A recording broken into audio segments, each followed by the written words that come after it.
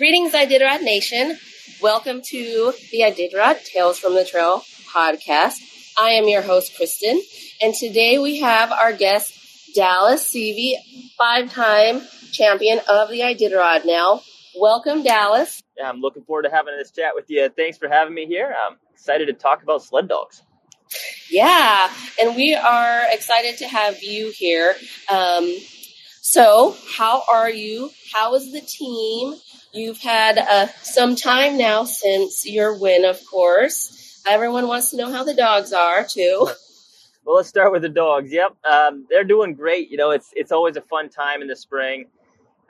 Just after a busy year of training and racing and kind of a lot of pressure that goes along with that, to be able to just kind of relax. And it's our kind of downtime. And you see this almost puppyish attitude come out with the dogs where I think they understand that the intensity level is very different. So we're just kind of doing fun stuff, hanging around. And they all just start goofing around and acting like puppies in the dog yard because they're not getting quite the same level of exercise that they have been throughout most of the winter. So during the day when it's sunny, like right now we're seeing these beautiful spring days, they're laying around and just being lazy. And then as soon as it starts cooling off in the evening or in the night, they all start running back and forth up and down their zip lines, playing with their neighbors and just being puppyish. So they're doing great. I, on the other hand, am pretty busy. It seems like this year without going to Nome and having kind of that required week of just hanging out in Nome, which is a great recovery time for mushers. This year I kind of just went back to my house and straight back to work, and now we're busy getting ready for our summer tourism operation. So after the Iditarod in general, the dogs kind of hang out and, you know, it's melting a little bit now. Last time we were at your place, your kennel, you had quite a bit of snow. Is it melting down? I know around Wasilla area we're getting to see ground now. It's probably in the muddy stage where you're at, and it's going to get a little dirty here for the dogs for a little bit, huh? Well, you know, I think, first of all, we're really fortunate in our setup there, and I guess that's kind of by design. So right now we still have, everything's pretty white. The areas that were plowed, like the roads and the parking areas, those we're starting to see some gravel come through. But everything else is pretty white. However, it's not going to last much longer. So we had, I think, temperatures like 62, 63 degrees yesterday, and the snow is going super fast. So in one of my parking areas, I've got a small lake. Actually, my daughter had the canoe out there paddling around earlier. So there's a small lake going on, a seasonal lake. But fortunately, with our dog yard, as soon as that snow melts, it's on a good angle, and it's got tons of gravel. It's on an old riverbed, actually. So they go from being on snow and ice to pretty much instantly being on nice dry gravel. And I think that's one of the things I was really looking for when we moved up to Talkeetna from Willow, or anytime you're looking to set up a large kennel, is that really good surface to have dogs on, something that drains really well. Yeah, I know our little temporary lake that we get in the front of our house in Wasilla is pretty much drained out now. It's been so nice here in the area. So did you get any downtime at all after the Iditarod? I know it was weird with not being in Nome, and you were saying that's kind of like a nice downtime for about a week or so. And then you have lots of planning to do. And it sounds like, did you get any fun time at home, rest time with your daughter? I did. Actually, for me, the week after the Iditarod this year was really busy, just nothing fun, just business stuff, trying to get caught up with having been gone. And of course, I had neglected a lot of the business side of things in the weeks leading up to the Iditarod. So I hit it pretty hard right after the Iditarod. And then, I don't know, maybe 10, 12 days after the race, I did escape and got to a little bit warmer climate for a few days. And that was very much needed. But I'm back now and kind of recharged at least a little bit to kind of attack the summer season we got coming up. And, yeah, maybe do this all over again. Well, it's been a few years since you have been on the Iditarod Trail. What was your take on the Gold Trail Loop? You know, first of all, I was really happy to be part of that kind of unique trail. it's hard to judge something as better or worse. It's just simply different. I was so grateful that there was an Iditarod this year, and I know that took a tremendous effort from a lot of different people, from the folks that support this race and put on this race, and the villages and the communities that we go through, and the extra hoops they had to jump through to be able to host us during the COVID times, and then of course the villages we weren't able to go through, which was kind of a disappointment that we weren't able to be there. But I hope to get to see them all next year. So I think I just want to say, first off, I'm just so happy that this went, and I'm happy that I got to be part of this unique trail. So I don't want to, again, I'm not going to say it's better or worse than the normal trail. The normal trail is the iconic, classic Iditarod trail. But when I look back over a career of mushing, I'm very happy and thankful to have been part of the 2015 Iditarod and the 17, of course, that went from Fairbanks, and now the 2021 race going kind of from Deshka back to Deshka, the Gold Trail Loop. So it's different, but every once in a while doing those different trails is kind of fun. It presented us with a new challenge and kind of a new problem to solve. And that's one of the things I love most about mushing is coming up with creative ways to solve these new problems. And sometimes the problems we create ourselves as far as, trying to innovate or do things differently. Other years, the problems are presented by weather, like 2014. We're faced with a very big challenge and we have to solve it as we go. This year, it was kind of a unique cross. It was a different and unique challenge, but we had just enough time to prepare for it and to try to understand the nature of the trail and what was going to be different, not from a human point of view, but from a dog's point of view. How was this experience going to be different for the dogs? And how do I set them up for success on that different trail? So I really enjoyed it, to be perfectly honest.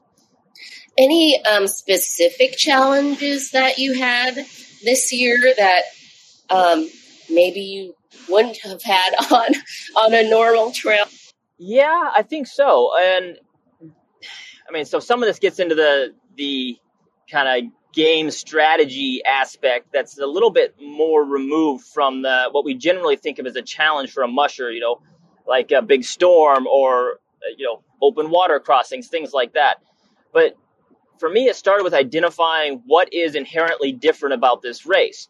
The trail is the trail. If we're going over a mountain or going back over the Alaska Range twice, all right, that's a difference, but we can quantify that as a musher. I know how to gauge my dog's energy levels so that they are prepared for the difficulty of the trail in front of them. On a much easier flat section of trail, maybe I would take a little bit less rest. They would certainly need less rest after completing that run because they would have expended less energy to accomplish that course or section of the trail.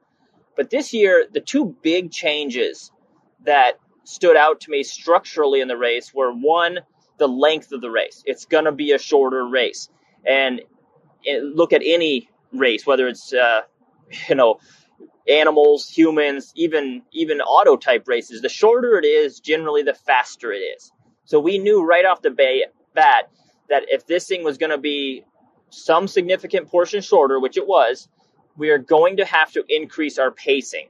Now, that doesn't necessarily mean running faster, but it means accomplishing more miles each day, whether that time is spent running or resting.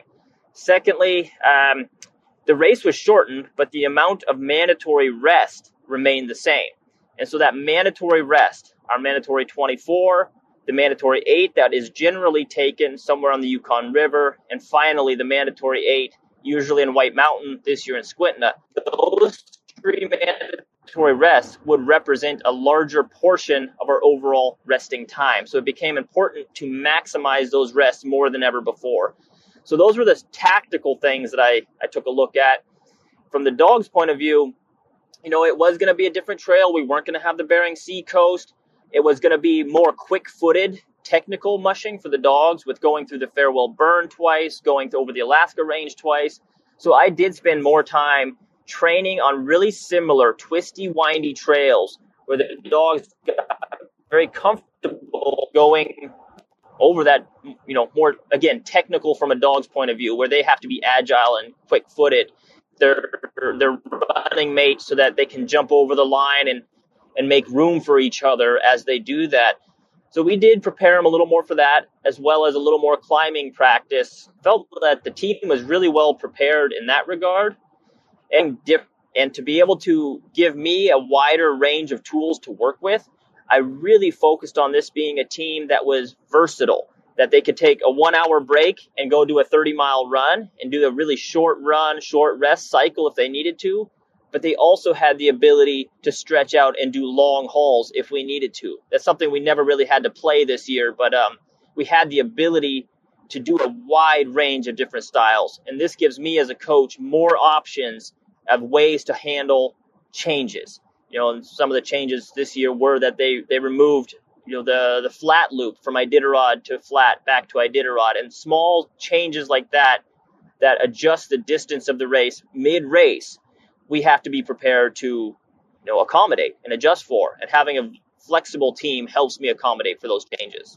A lot of people asked about would mushers have to do a lot of passing because you're doing that loop around, and then so maybe some mushers would still be getting into Iditarod or something. Was that at all issued? I'm assuming. I guess we assume mushers are used to doing passing in general anyway in a normal year, so maybe it wasn't any different. Mm-hmm. That is something that got a lot of attention. Two things. One was passing the teams. And when I say got a lot of attention, I mean prior to the race. These were things that were being discussed quite a lot. Passing other teams. And then also the fact that the dogs would turn around and come back over the same trail. And if that would cause any anxiety or problems for the dogs. And again, I try to look at all these things from the dog's point of view. And my simple question is, how is this different than what the dogs do every other day in their lives? Most every musher, when they train their dogs, it's actually pretty rare that we don't turn around and come back over the same trail. For example, you're going to leave from your kennel and you're going to go training. Maybe you're going to just do a 50-mile run, or maybe you're going to do a 300-mile series of runs. Either way, the odds are the musher on a 50-mile run would go 25 miles away from their house, turn around, and come back over that same trail. So I think it's almost more normal for the dogs to come back over the same trail. Depending on where that musher lives, the amount of passing they do can be really nominal or really intensive, and a lot of it. That's not something that's not common in races, but in the training, the rest of the dog's life, that's very common. So having lived in Willow for the last many years, prior to moving to Talkeetna, it was not uncommon for me to pass 25 or 30 dog teams in a single run on a weekend, because there are so many recreational teams and other competitive Iditarod teams and other competitive, sprint mushers and mid-distance teams. So the dogs get very used to passing in those types of conditions. Perhaps for somebody like Brent Sass, who lives a little more remote, his dogs may not have gotten as much passing experience over the course of the year. But I personally didn't have any trouble passing. The one thing that was kind of unique for me this year is I was in the lead of the race at that point. So when I turned around and Iditarod and headed back, I was the first team that every single person passed as I went back over the trail. So it may have been different if I was in the middle of the pack and the team that I am currently passing has already passed 25 teams. In some cases, maybe those teams would have gotten better at it. But I think in general, it was probably easier being the first team that these other folks were passing, because, it's the dogs aren't tired of it. They're not used to it. They act very businesslike when they passed us as the first team. Later on, perhaps they were starting to get playful or, wanting to socialize with the other team. So I didn't have any trouble. I think there was only one pass that I actually had to stop the sled. And even that one, I never had to get off the sled. I just had to stop to give the dogs a chance to get lined out a little bit better, and away we went. So the passing was really quite smooth for me. When you're the lead musher and you have the mushers coming, still trying to get to Iditarod, I wonder what that's like. They're coming, they're still trying to get to Iditarod, and here comes Dallas Seavey up. He's in the lead. That must be so different this year, because they're like, oh, here's all these teams coming back around already, and I'm not even to Iditarod yet. Perhaps, and I would see that maybe being a thing for, let's say, the mid-lead pack, teams that are wanting to be competitive and trying to be competitive, and perhaps they're they actually physically see, oh, shoot, I'm, 50 miles behind. I've still got 25 miles to go to the turnaround. Maybe that was a thing, maybe not. I don't know. But I think in the back of the pack, once you get into the group of mushers that they're just wanting to have a good race, maybe they want to post a personal best time, but they understand that they're not in this to win it this year, maybe in the future. I think for them, it's actually really cool to see what the front of the race looks like. And that's something that most years they don't get to do. If you're running in 30th position on the race, and you're maybe, let's say you pull into Caltag and you kind of peripherally know that the lead pack is in Unalakleet or already in Koyuk, or maybe he's going through Shaktoolik on the way there, something along those lines. You know that, but you don't get to see that. So I think that was pretty cool for some of them, at least, to get to see those front teams and see what those teams look like and understand that, all right, that team might be 6 or 8 or 10 or 24 hours ahead, but it's possible for a team to look very strong and healthy and happy and do it at that pace. And I do think it's informative, and sometimes I wish we did structure races in a way that the front and the back of the pack were able to interact more than they do on kind of the traditional Iditarod platform where you just go in one direction.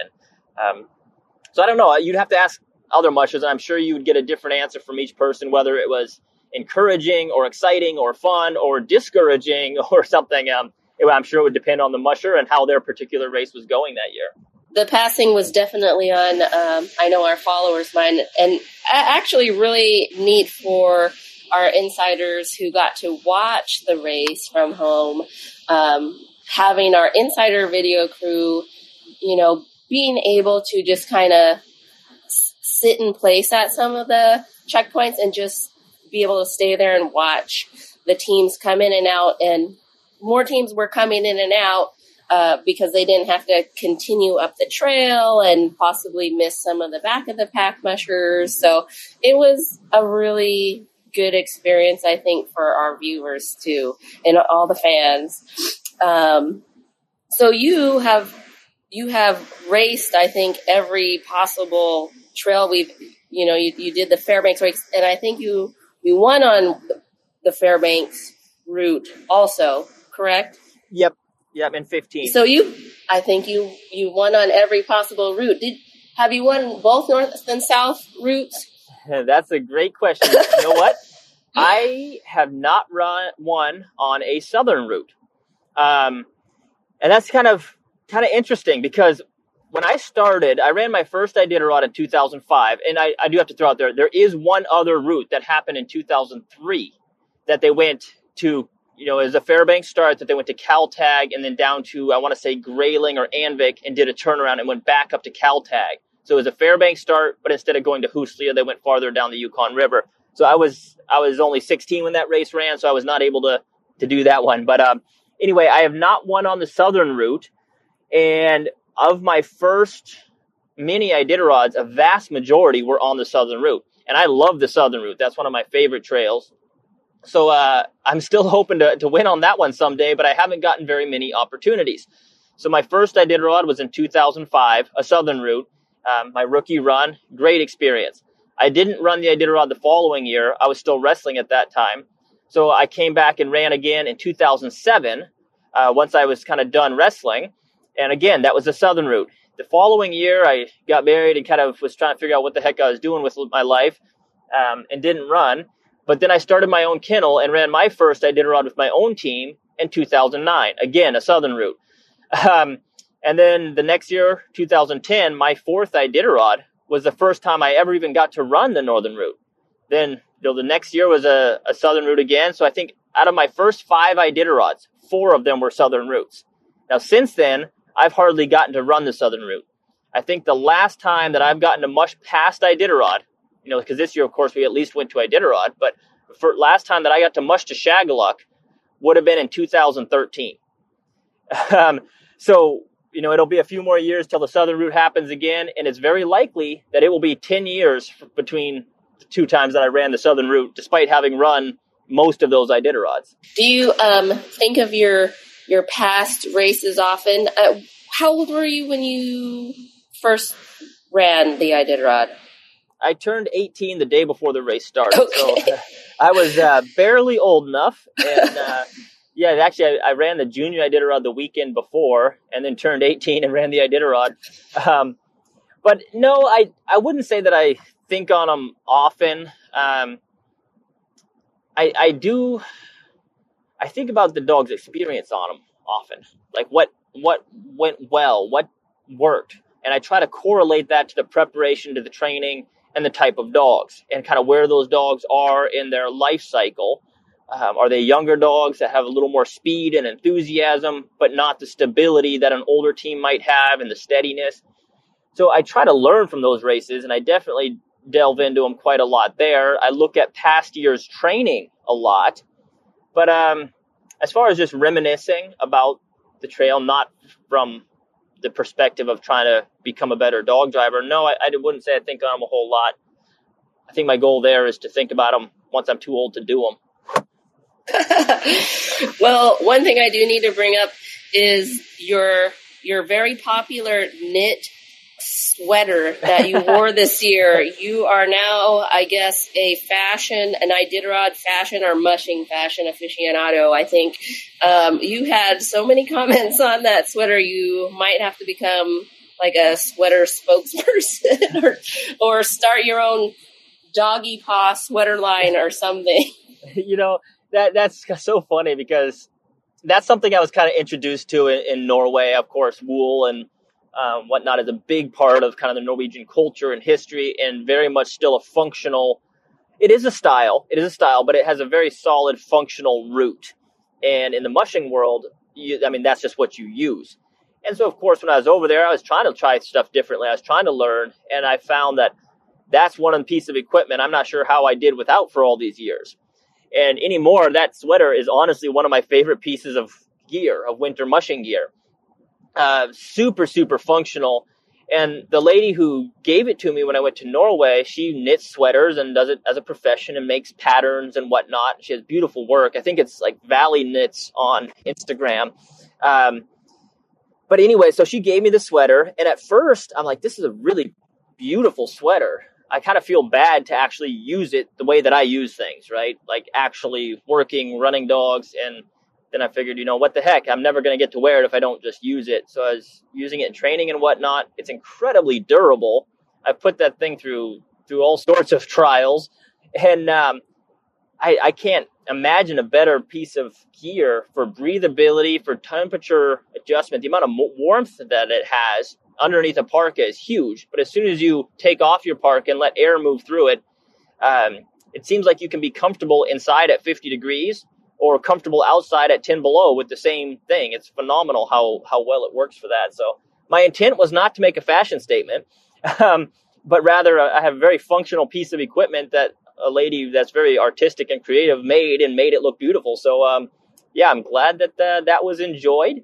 And I hope to see some people trying it, because I'll tell you what, when it comes to mushing gear and musher comfort, that's been the biggest improvement I've had in my kit in quite some time as far as musher comfort. And if I'm warm and functioning well, it allows me to take better care of the dog team. If I'm not having to worry about my hands freezing, or the fact that I am sitting here shaking for hours on end because I'm right on the verge of hypothermia. So I think it's a great piece of gear. Well, it's wool, correct? Yeah, wool, just 100% wool, knit. Yep, hand knit Norwegian wool. It's a really tough wool. It's not like a soft, merino wool type thing. It is traditional Norwegian hardy wool, and it's tough. That's the thing that's really surprised me, is how well it's held up. And it doesn't look any different than the day I got it. And I use that not just under other layers, but as an outer layer pretty often. And I certainly don't take it easy on it.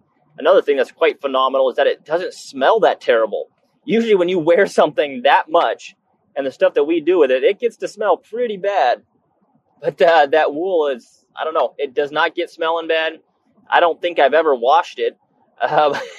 And so I'm pretty pleased with that garment. It's low maintenance. Maybe you might have to just frame it, and then next year, don't wash it. You're going to have to wear it next year because it's now the lucky sweater, I think I have a feeling that sweater will go on many, many more races and Iditarods with me in the future. Well, everybody really enjoyed that. So, is there anything you'd like to mention? You have a mushing tour business. Anything you'd like to? Are you doing that still through the summer as well? We're thinking of tourism season now. So, we continue to do tours year round. We're just wrapping up our our winter season, which thanks to a very late spring, we were able to keep doing tours until just, well past mid-April, which is pretty phenomenal. And on our winter tours, it's more of just a glimpse into the day in the life of a sled dog and a musher. So it's a little more hands-on touring the racing kennel. There's no separation between the tour area and the racing area. It's all the same. And the guests actually get to drive their own dog team. All the trails are on my property, and I designed the trails and built the trails on the property specifically for novice mushers being able to get their first exposure to mushing. So the guests get to drive their own, small team, usually 4 to 6 dogs, come back in the kennel, meet every dog in the kennel, say hi to them, kind of see where we're preparing the food for the dogs and how we're training the dogs. And, all the racing dogs are right there. Most days we're either just coming back with a racing team or hooking up a racing team. But now we're transitioning into the summer tours, which are very similar, only there's no snow. So I think we have the only place in Alaska where musher or tourists or guests get to drive their own team of dogs in the summertime. So instead of having a large wagon or something that the guests are riding on, we have a smaller 4-wheeled cart that the guest actually stands up on and drives it like a little chariot. It has, a handlebar that's exactly the same as a bicycle with hand brakes, so you can steer it. It's very intuitive because it's a lot like driving a bike. But you're running usually a 4-dog team, again, on our custom trails built for that. So it's really neat to see people here in Alaska in June, July, and August getting to experience that feel of mushing a dog team, even though what they're standing on has wheels instead of, runners. And then also this year, we've started doing some glacier sled dog tours where guests fly up on a helicopter and then actually do get to mush on snow. And that's out of the Knik River Lodge there with Alpha Aviation. And we're really excited about that because this is our first season, or my first season, doing those glacier sled dog tours. So a lot of our racing dogs and also the 2-year-old kind of up-and-coming dogs in the kennel, they're going to get to be on snow and train on snow and stay active on snow most of the summer. So that will be part of our training program going into next year's Iditarod. If I do race next year's Iditarod, I haven't committed to that just yet. Well, you are certainly busy. So, where can people find you? Thanks for coming on to the podcast. Everyone, I'm sure, is going to enjoy listening to this. Where can people find you on social media, website? Yeah, I do most of my stuff on just Dallas Seavey on Facebook. There's the athlete page there, and we try to stay pretty active on that. And mostly we're focusing on the dogs. So sharing a lot of what the dogs are doing, and also stuff that's just relevant to mushing. The type of things that mushers are doing, whether it be food drops or preparing to travel with the dogs to train in a different location. And then what those dogs are doing in the summertime, how they stay active and happy and fit in the kind of air quotes off season for these guys. So Dallas Seavey on Facebook, or you can go to DallasSeavey.com. It'll take you to the same summer. And don't seem to stay in touch as well as I should. So please do look us up on social there. One last thing I would like to throw in about, for me, being back in the Iditarod this year and kind of the different trail where we were just discussing that we got to come back over the same trail and see all the mushers in the race. It was really cool for me to get to see the other teams in the race all the way, from I was in first and going back down the line all the way to whoever was last place at the moment, to get to see all of them. And what was really fun was how supportive and encouraging everybody was on the race. And it was really, really good to be back on the Iditarod Trail. And I always thought of it as kind of the Iditarod family. And sometimes it is a dysfunctional family. There's no doubt about that. But at the end of the day, there is a group of people that live the Iditarod, not just mushers, but the volunteers and the staff within the race and everything that is the Iditarod, the communities we go through along the way. And it is one big happy family, happy most of the time. And that was so cool to be back involved with that and part of that. And every single musher I passed as I was coming back, made the turnaround in Iditarod and heading back, was yelling encouragement, compliments to the team. It was kind of cool to get to have that interaction and see the other teams and cheer them on and say, looking good. See you down the trail, guys. That was really one unique thing about this year's Iditarod that I don't think we've ever had before in the Iditarod, is kind of getting to have that intermusher connections and kind of conversations all the way back down the line.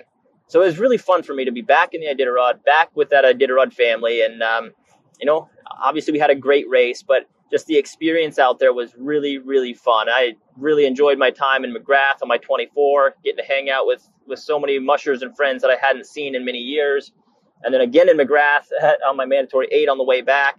Outside of that, I didn't ever stop for very long and then not in too many checkpoints. So I didn't get to socialize as much as I'd like, but it was fun since I don't do many of the other mid-distance races. So I really enjoyed that. And I was just super happy to be back and be on that trail this year. Well, we're happy to have you back, and I'm sure your fans we're really happy to see you back on the Iditarod Trail again. And there's a little bit of time, we have for you to make the decision to come back next year. Sign-ups aren't too far off. It seems like the days are going by pretty quick. So, and of course, once we get to summer goes by really fast too. But everyone was excited to have you back. Thank you for coming on the podcast again. If you decide to start your own line of sweaters, let me know and we'll have you back on. No, again, the lady that made this sweater for me and gifted it to me when I was in Norway, she does make these beautiful sweaters and all different patterns and designs, and they're not just beautiful making sweaters. It's kind of cool that something that she's passionate about and obviously does a great job at it, and she's very talented with it, and I love to support people like that. So look her up, get yourself a fancy Norwegian sweater. I can certainly vouch for it, and it's not just a fashion statement on the trail. It's funny that's what people mentioned time and again, was how stylish or fashionable or how pretty it was. And all I was thinking was, this thing is really freaking warm and super functional. But we'll see. You're absolutely right. There's not very long until Iditarod signups. It's coming right up, and this summer will fly by. And I haven't decided whether or not I'm racing. I love the Iditarod, and I'm excited to be back here and doing that. Really, the deciding points for me are, on one hand, obviously I love mushing, and I've got a fantastic dog team, and I want to make sure that these dogs get to show their best side on the Iditarod Trail. And the team next year would be phenomenal. So I'm very inclined to do that. On the flip side, I've been doing this since I was pretty much 18, and actually well before that, but a vast majority of my adult life has been spent preparing sled dogs for the Iditarod. And I like to think that I'm still young enough that I've got time. My dad, he raced in 2020 at, I think he's 60 years old, and finished second. So this is a sport that you can do for a long time and do successfully for a long time. My daughter is going to be turning 11 this summer, and, that's something that isn't going to last for a super long time. So I think what's kind of making me stop and think about it is the other things that may not last for as long. She's only going to be in the house for a few more years.